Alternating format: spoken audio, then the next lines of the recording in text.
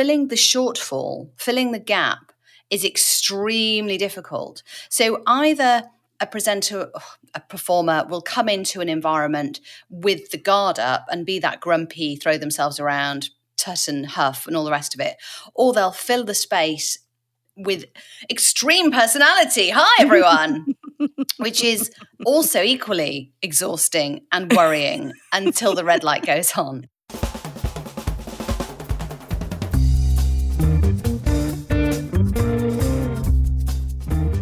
My guest today is a very good friend of mine. She's a host, she's an international speaker, she's an award-winning speaker, she's a TEDx speaker, she's even a former BBC presenter. She escaped from the BBC a bit like me. And she's also El Presidente, the president of the Professional Speaking Association in Manchester, Penny Haslam. Hello. Just a round of applause. Oh, and an so author. Nice. I even missed out author. Oh, yeah, I'm an author. You're an author. The list is quite long. And I think I don't often look back and go, oh, I've done really well. Because I don't, I think if you're striving to be better, you kind of don't appreciate what you've done in the past. And the other day I kind of had to think about, I used to do the news on the telly, on national telly. Oh my goodness, that's quite big, isn't it? It's taken me all this time to realise. But when you're surrounded by people who are speaking or doing anything like that, you kind of forget that it's special, don't you? Like in any circumstance, if you're powering on as a lawyer or an accountant or whatever, you're surrounded by people doing it. You forget how brilliant you are. I know, and Penny, you are brilliant, and I can't wait to pick your brains because I know you're going to have loads of tips to share about confidence, about how to do it, how to look good, how to be on camera, and we're going to cover all of that. So first of all, we are post-COVID, we are PC now, post-COVID, and I mean, you've been helping people to look good on camera, but how did you actually find the lockdown itself? I know you did a podcast, didn't you? A gardening podcast. Yeah. I mean, how crackers is that? So obviously lockdown 1.0 sent everyone into a tailspin, and rightly so. It was the weirdest, strangest, oddest time.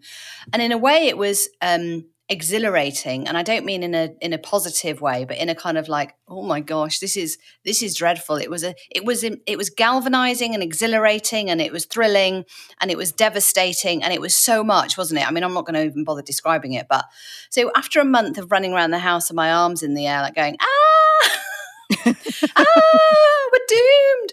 I calmed down a bit. And life settles down, doesn't it, in its own strange way, although there's all oddities around it all the time.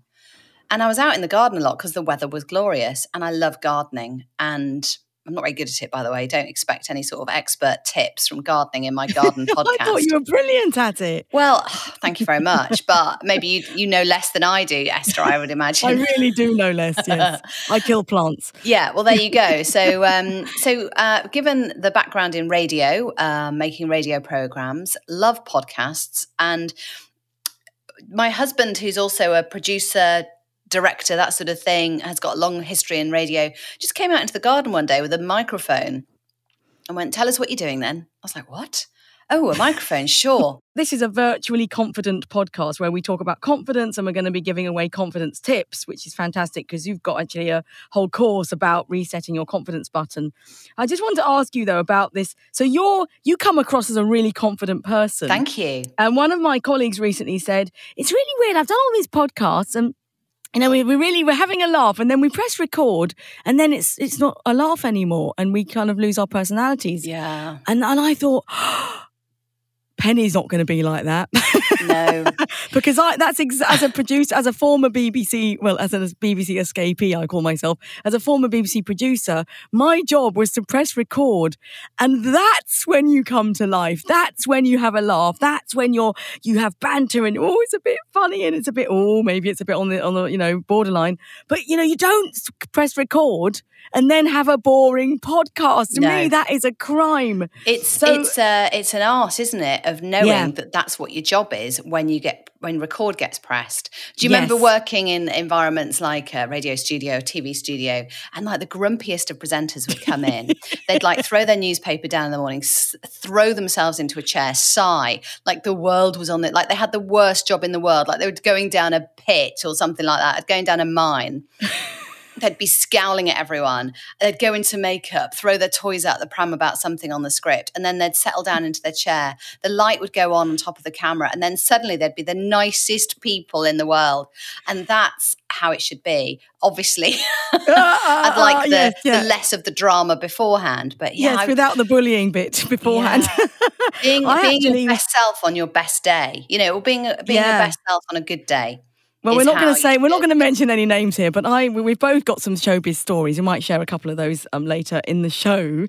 But I used to work with a presenter, and I used to describe her as she was only normal when the red light was on. Yeah. So when you press record, like, hi, welcome to the show. And it was like this lovely, warm, bubbly, well-spoken, relaxed, beautiful, generous person. But as soon as the red light went on, it was anxiety, panic, literally, it was like the most, people really, really were in tears, often, regularly people in tears behind the scenes. Normal people don't have that, which is why when the button gets pressed to record or the red light goes on, nerves really do flood the body and adrenaline floods the body. But the good thing about that is that you're not a drama diva idiot most of the time. Now, I've recognised in that what the issue there is a lot of presenters, professional paid presenters, have really big egos to satisfy, but very little self-assuredness. Or awareness. Awareness. That would be a good start, wouldn't it? And so filling the shortfall, filling the gap is extremely difficult. So either a presenter, a performer will come into an environment with the guard up and be that grumpy, throw themselves around, tut and huff and all the rest of it, or they'll fill the space with extreme personality. Hi, everyone. Which is also equally exhausting and worrying until the red light goes on. And I've seen this in all sorts of forms, in all sorts of places. And I just was never like that. And I never felt that I fitted the brief of a real proper presenter, because I was just quite a normal person, really, and quite chatty in the office and then quite chatty on air as well. So Yay, that's your first tip. Be normal, be a normal person and don't fly off the handle or cry or be nice. Now, the one thing that's really surprised me recording this podcast series and speaking to the most amazing people that come across as really confident, from writers to TED Talk speakers to TED Talk curators who work with TED Talk speakers, and people that run organizations, business owners. People come across as really confident. And Penny, you come across as really confident. What I found is that quite often that's not really the real story. Is you're not just confident all the time or born confident. No, absolutely not. And I think this is the big, the travesty really, which I'm trying to help correct through my workshops and my talks about confidence, is that we all need to get speaking about it a bit more. We need to delve into it a little bit more for ourselves, because it's seen as this personal issue, this private problem that we need to go away and, in a corner in our own homes, just deal with and carry around like a big burden all of our lives. But the more we talk about it, the more we realise and get awareness that actually those people over there who look like they know what they're doing and they're really confident don't feel the same. And so the trick, I think, is to stop comparing your internal experience or sensation or feeling about how you feel to do with confidence with other people's external behaviours, which are often demonstrating confidence, but they're not necessarily feeling it inside. Some people do. I mean, I feel now at the age of 38,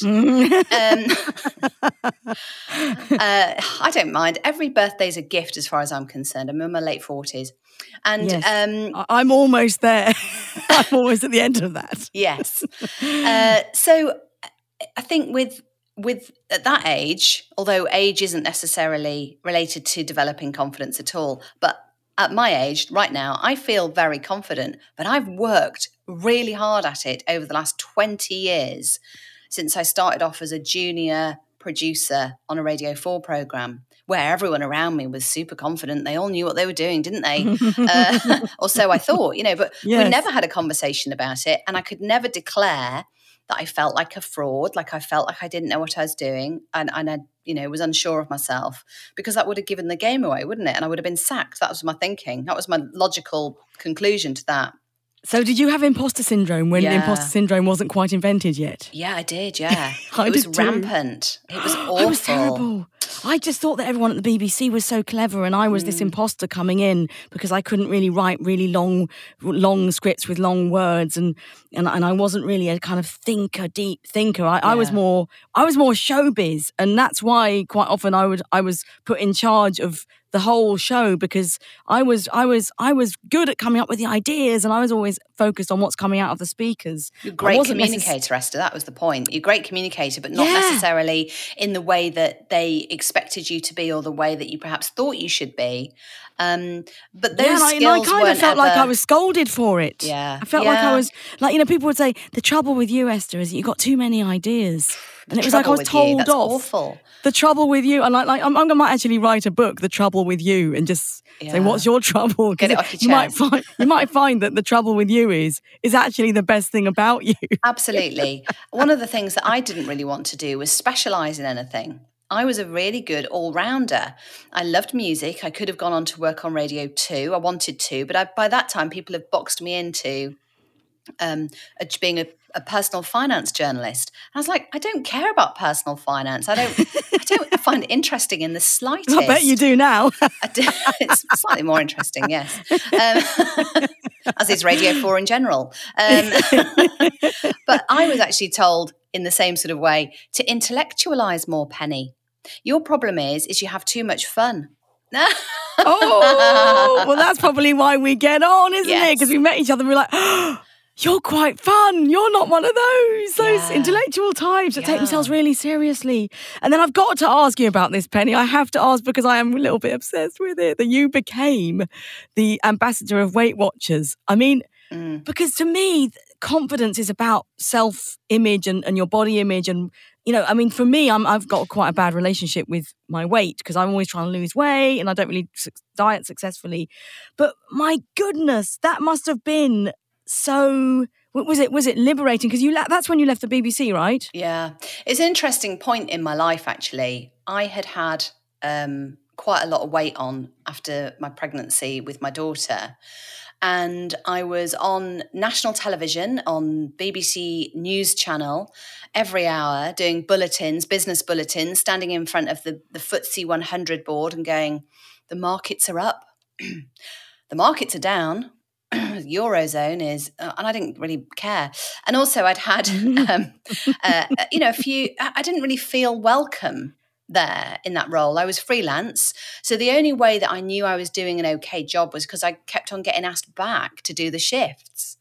I never got any positive feedback. And when I asked for it, this one particular individual looked me up and down and went, well, I don't know if you're any good. I mean, I don't know if you're a bimbo or not, or whether you actually know what you're doing. What's your name again? It's like, oh, right, okay. So I felt really lost. I felt overweight. My relationships weren't great. I was dating. I was a single parent. But I didn't know how to get out of that fug. I didn't know what else I could do with my life. And I was really lost, I think. I think being on air as well every day was really exposing without the support. I've totally walked 100 miles in the shoes of people who are doing this for the first time, recording and doing podcasts and videos. It is terribly exposing. So when I got a call out of the blue from Weight Watchers who said, we're not saying you're fat, but... And I was waiting for that call. I was carrying that baby weight and the baby was about 7 by then.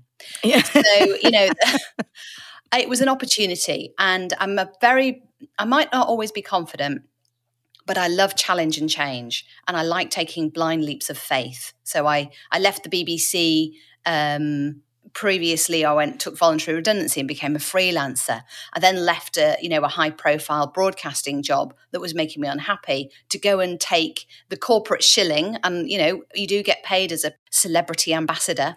An ambassador as well. Ambassador. So as a celebrity ambassador, you do get paid. So I was getting paid to lose weight, which helped focus the mind. But before, the mind wasn't focused at all. Yeah. I'd forgotten I couldn't eat curries and pizzas and drink wine and croissants and pain au chocolats for breakfast, and then have another breakfast or a bacon butty, and then have, it's just, that was my week, all week. And, being a single parent, I wasn't getting out very much either. So I was delighted that I got on air with extra weight. It just proves that there isn't so much of a body fascism going on there. And didn't Patsy Kensit do the Weight Watchers? Yeah. So there were Who else was doing it? Three in 2013. I think we were the last of the expensive celebrity brand ambassadors. Right. Patsy Kensit, who very unkindly was called Fatsy Kensit in the tabloid. If you remember that. I don't remember her ever being overweight. It wasn't. But it was the tabloids and, British sort of media spotlight on celebrities or people in showbiz that they need to be stick thin in order to look normal on TV. So I was a size, I think she was a size 12. It's hardly massively overweight, is it? But anyway, and there was Greg Wallace, who was plainly morbidly obese on MasterChef, wasn't he? The bald guy on MasterChef. Yes, I actually remember him coming into the radio studio when I was doing Vanessa's show. And I remember him coming in, and you didn't know what you were going to get when he walked in. One day it could be some big, large, funny guy, and then he'd bring in, quiche and to eat and stuff. And then he'd come in another time, he'd be stick thin. And you almost couldn't recognise him. Yeah, so we all did really well on the Weight Watchers programme, which was and is, it remains a fantastic way to lose weight. It's a lifetime of eating well. It's a lot of chopping veg, Esther, basically. Yeah. It's a lot of chopping veg. You seem to eat really normally. When I meet you, you never deprive yourself of wine, or you go, I'm going to order chips. And I think, gosh, how do you stay so slim? Every time I meet you, I go, how do you stay so slim? Well, I'm not dead slim. I'm a size 14. I'm normal. Do you know what I mean? I'm a normal sort of woman, I think, and I'm really proud of that. But the whole experience gave me lessons in thinking about food over a period of time. So yes, a glass of wine with Esther is great, isn't it? I'm talking about you in the third person. Yes, I wouldn't mind doing that myself. I'd love to go out with myself.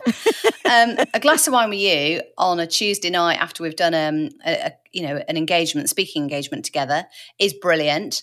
And then I know that I'm not going to, not let myself eat whatever in the next few days, but probably won't repeat that several million times again. Knowing, it's like I know what to do in order to put the pedal on or put the brake on. It's not because I want to look a certain way, and it's not because I would encourage anyone to think about looks first and foremost. It's comfort. So does your waistband feel comfortable? Do your knees ache? Do you like get looks from people you want to get looks from? Do you feel, and that only comes when you're feeling sassy in yourself, doesn't it? When your waistband isn't digging into yourself and when your knees don't hurt, so that, I don't know, it's a health thing, isn't it? And I think they changed their brand title, didn't they? They're no longer Weight Watchers, they're Wellness That Works or something, WW. Oh, really? Oh, I didn't know that. Oh, interesting. I think it was a bit of a mistake, actually, but I'm not a brand advisor. But anyway. No, exactly. But I can't thank them enough. And the turning point, not just the weight, not just the look and the feel of how I felt, was that they had asked me, what did I want? What did I want to do in the advert that I was going to be on, the TV advert? What wouldn't I do on the TV advert? And one of the things I said I wouldn't do was walk through a kitchen eating yogurt, because I just thought it looked ridiculous, and it put women back into this kind of pathetic place where all we think about is losing weight and eating yogurts in kitchens alone. And in fact, there was a social media campaign, I suppose, if you like, at the time, called "Women Laughing into Salads Alone." So if you Google that, it's a stock photography sort of Mickey take on those ridiculous images of women laughing into salads alone, and there are loads of them everywhere. It's so funny. My 15-year-old daughter always says, "Oh yeah, in the Kardashians, they always have a salad." And so she's like, "Mum, what salads have we got? What salads?" I'm like, "Why are you into? You don't really like salad that much." "Oh yeah, no, because when I watch the Kardashians, they're always eating salad. They're always eating salad." It's like that's absolutely the image that you've got. It's like, "Oh, I'm so hungry. Pass me the lettuce leaf." Oh, it's tragic, isn't it? Absolutely tragic.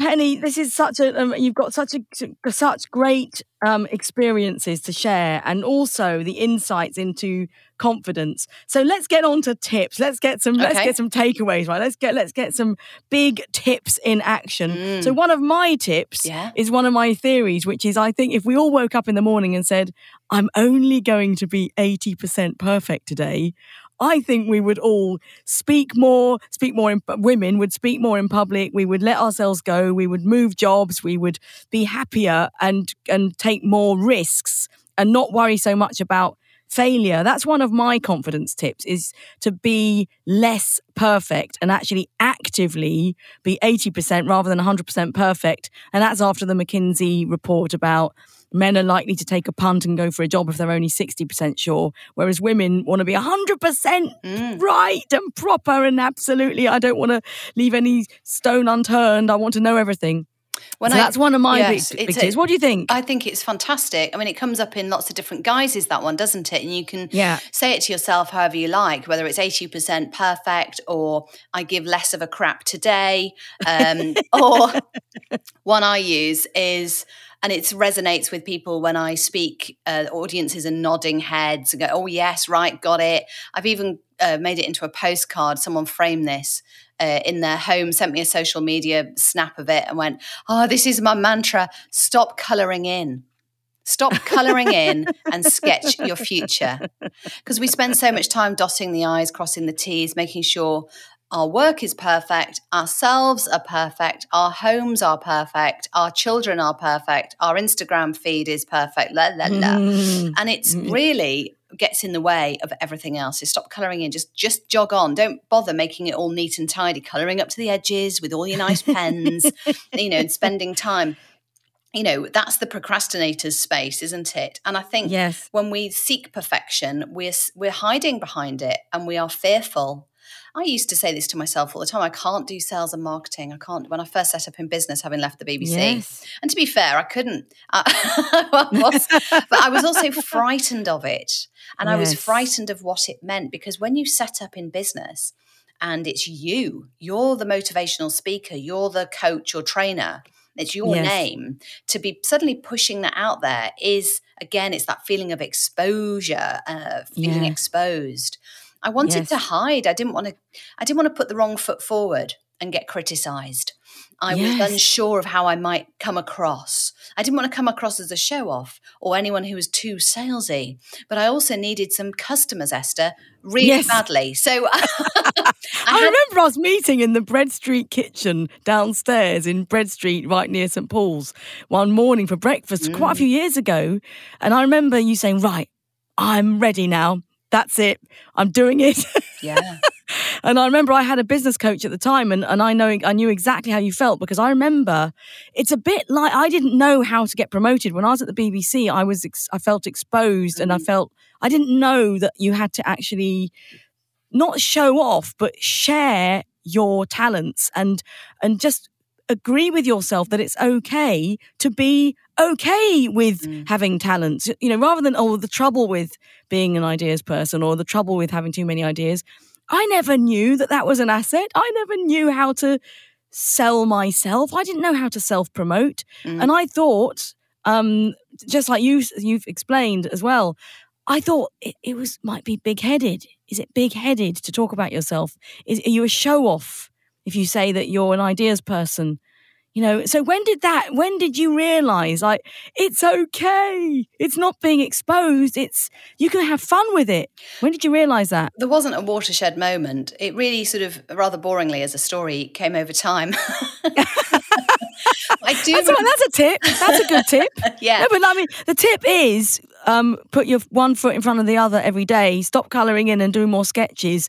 One foot in front of the other. One thing a day. That's a pretty good tip. Yeah, absolutely. And it does build, as long as you take time to reflect on your progress and go, oh, well, actually, a year ago, I was really nervous about doing that or really unsure of myself. But now I do it all the time. That's brilliant. I speak at meetings all the time. I share my ideas. That's cool. I've come a long way. And so recognizing your progress is a really valuable part of building confidence. And remember that confidence can come in and out. On a Monday, you can wake up and go, right, I'm going to do this. And, you know, that conversation at Bread Street Kitchen, I must have been I'm going to do this, because actually it's not until now that I feel that I am actually doing it. So that was about 7 years ago, Esther. Do you know that? And do you know what? You know, when we first met, I'd only just done a couple of speaking gigs. I wasn't a natural speaker, and that's why I wrote my book, Goodbye Glossophobia, about the fear of public speaking, because I wasn't a natural. I mean, I remember looking at you thinking, oh, she's got it.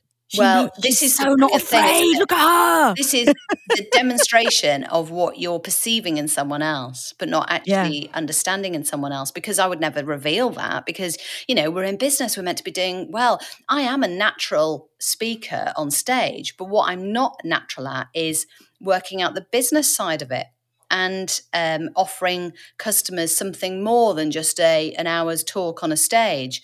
And it wasn't until much later that I developed coaching and training programs, workshops, you know, all the rest of it that you had in place. So I was looking at you thinking, oh, she's so confident and she's got so many customers and I don't have anyone and I don't know what I'm doing and all the rest of it. So, hey, maybe we should have compared notes a little sooner. It's difficult, isn't it? You know, a quick coffee in a busy day, you're not really going to go, oh, do you know what? I'm not really feeling very confident, because most of the time we're all right. You know, most of the time you can put one foot in front of the other.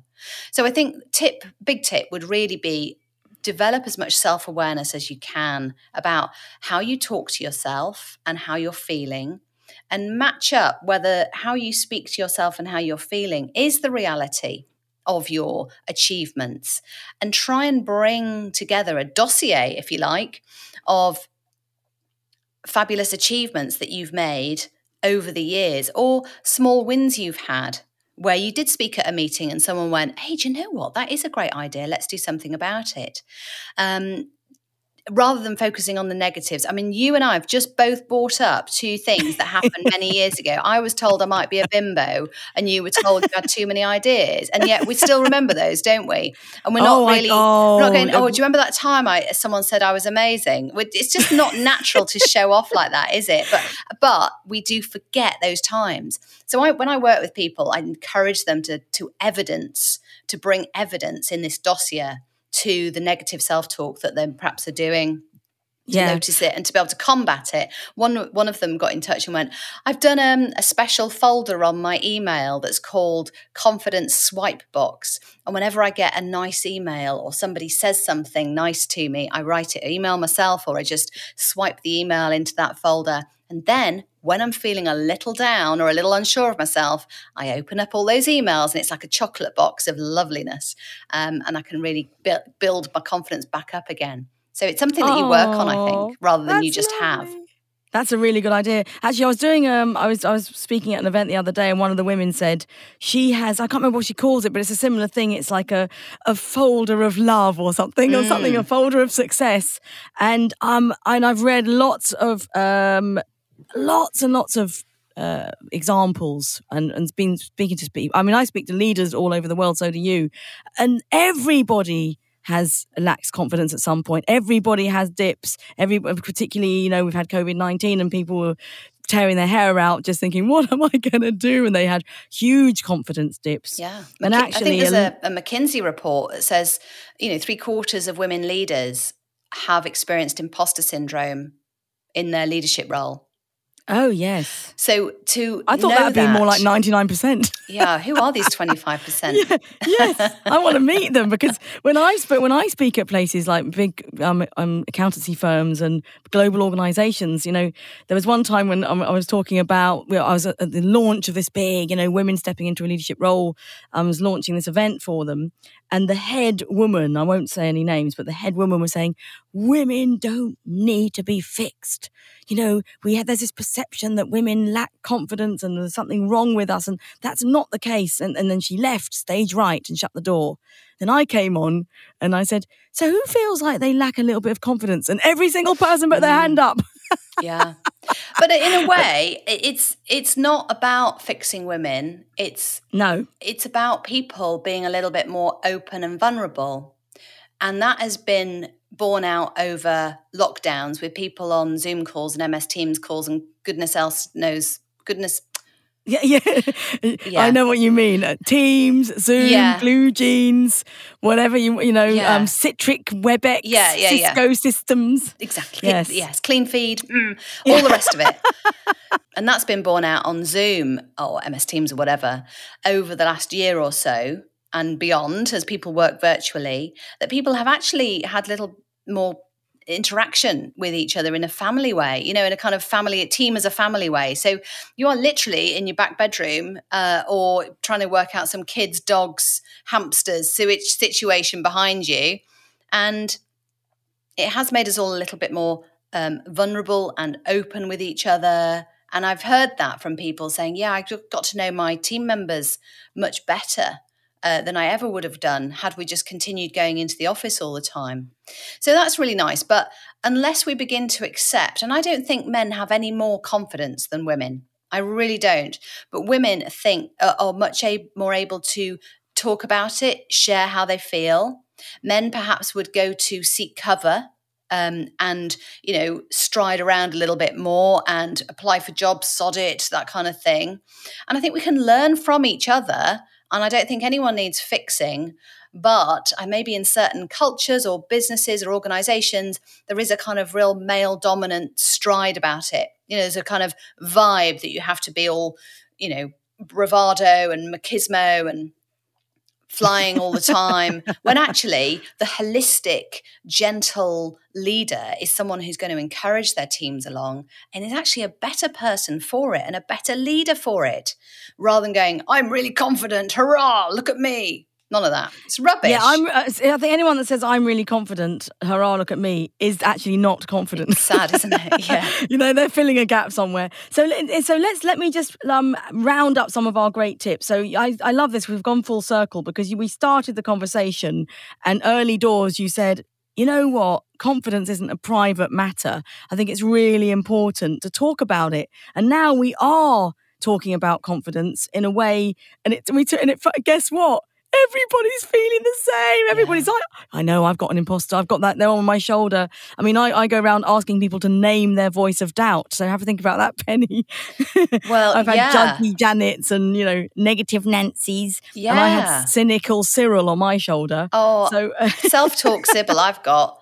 Self-talk Sybil. Yeah, I do the same because it's so important. And the names you give him, the names that you call your negative self-talk or the downer person who's going, oh, you idiot. Oh, you stupid girl. Why did you wear those trousers today? It's a really warm day. You're going to get really hot. Oh, you're such a numpty. And, people do talk to themselves in a way that they wouldn't ever dare to anyone else. Yeah. Is to make that. I do that. Yeah. It's to make that name a comedy figure. So I had a mate who was quite depressed to the point at some times where he wouldn't leave the house, he wouldn't go on the tube because his negative self-talk got out of control. People were looking at him, he was paranoid, and it was terrible. And we talked about naming the voice that speaks to you in that negative way, because it's not you. It really isn't you. It's not a proof of evidence. It's not proof that you're wrong. It's not a critical voice that's accurate at all. And he went, yeah, no, I've named it. I was like, oh, that's great news. What have you named it? And he went, I've called it the rat. I went, mate, you've given it way too much power. That's like the baddie in a pantomime. Boo, here's the rat, this pernicious, nasty, evil creature in our culture anyway. Yeah. How about Roland the rat? He's like, Roland Rat, yeah. Roland Rat. Yeah. So, yeah, make it a small, squishy comedy name rather than this big, dominant critic. Overpowering, yes. Yeah. So another thing is we've talked about not being a perfectionist. Perfectionism is the enemy. Stop colouring in and sketch your future rather than colouring in the edges. Yeah. And also, get yourself a dossier. Sex up your dossier. I love that. Your dossier of wins, your dossier of achievements. It's not a bad thing to do. And I've got a whole folder full of testimonials which I use for my literature and my books and my newsletters and things. And I forget sometimes, like, oh yeah, I'll just put that in the testimonial. I'll put that in the testimonial. And then I actually stop and read some of them again. I think, I changed somebody's life. Yeah. They got a new job. They literally are like, they're earning quadruple what they used to earn. Yes. You know, they've blossomed. Yeah. And they wrote about it. I've got to read these testimonials. Like people really took the tips on board. You know, somebody, did some public speaking when they were never going to be on stage before. They thought they could never do it. And you helped change it. I just forget. But we are so in the business of getting that kind of material that we kind of gloss over it, I think, and don't pay enough attention to it. But in the same way, most people who aren't professional speakers, actors, who need 5-star reviews or whatever, don't collect anything to do with how good they are. So I think maybe there's a middle ground. Yes, and we should take testimonials with a pinch of salt in order to not get too complacent. Yes. Or too arrogant about what we do. Yeah. But equally, you need to have something written down on paper. Yeah, absolutely. And you just, do save your wins and your compliments and the good things that you've done and a project that you led. You've got to have those success stories, but it's not you're not being a show off. They're just really important things. That's part of your job. It's part of your job to save them up, because actually being successful in your job is part of your job in itself as well. That's another tip. That's very Penny, true. Yeah. How can we hear from you? Where is your podcast? Where can we hear about the confidence reset? Where shall I send people? Send people to pennyhaslam.co.uk. That's www. Do you remember we used to say that on air? Yes. www.pennyhaslam.co.uk, and there you can find loads of information about how to make yourself a little more confident. There's confident downloads, there's access to information about my talk that I do and the workshops that I run. The other thing that we haven't even mentioned, if you go to pennyhaslam.co.uk, you can get her book, Bit Famous. It's really, I've read the book. It's a fantastic book. Thank you. And it's all about how to shine, get into the spotlight and get yourself a bit of press and get yourself interviewed wherever you can and what to say. And if you can't think of anything to talk about, it gives you loads of amazing ideas. So Penny Haslam, thank you so much for joining me today. You brilliant are podcast. Thank you. Shining. Give yourself a round of applause. Oh, and put this in your sexed up dossier. I will. I love that. Thank you for listening to the Virtually Confident podcast. This podcast has been produced and recorded by Chatterbox Voices and Alchemy Post. It's also been sponsored by the Speak Like a She-Boss Challenge. Check it out at www.estherstanhope.com.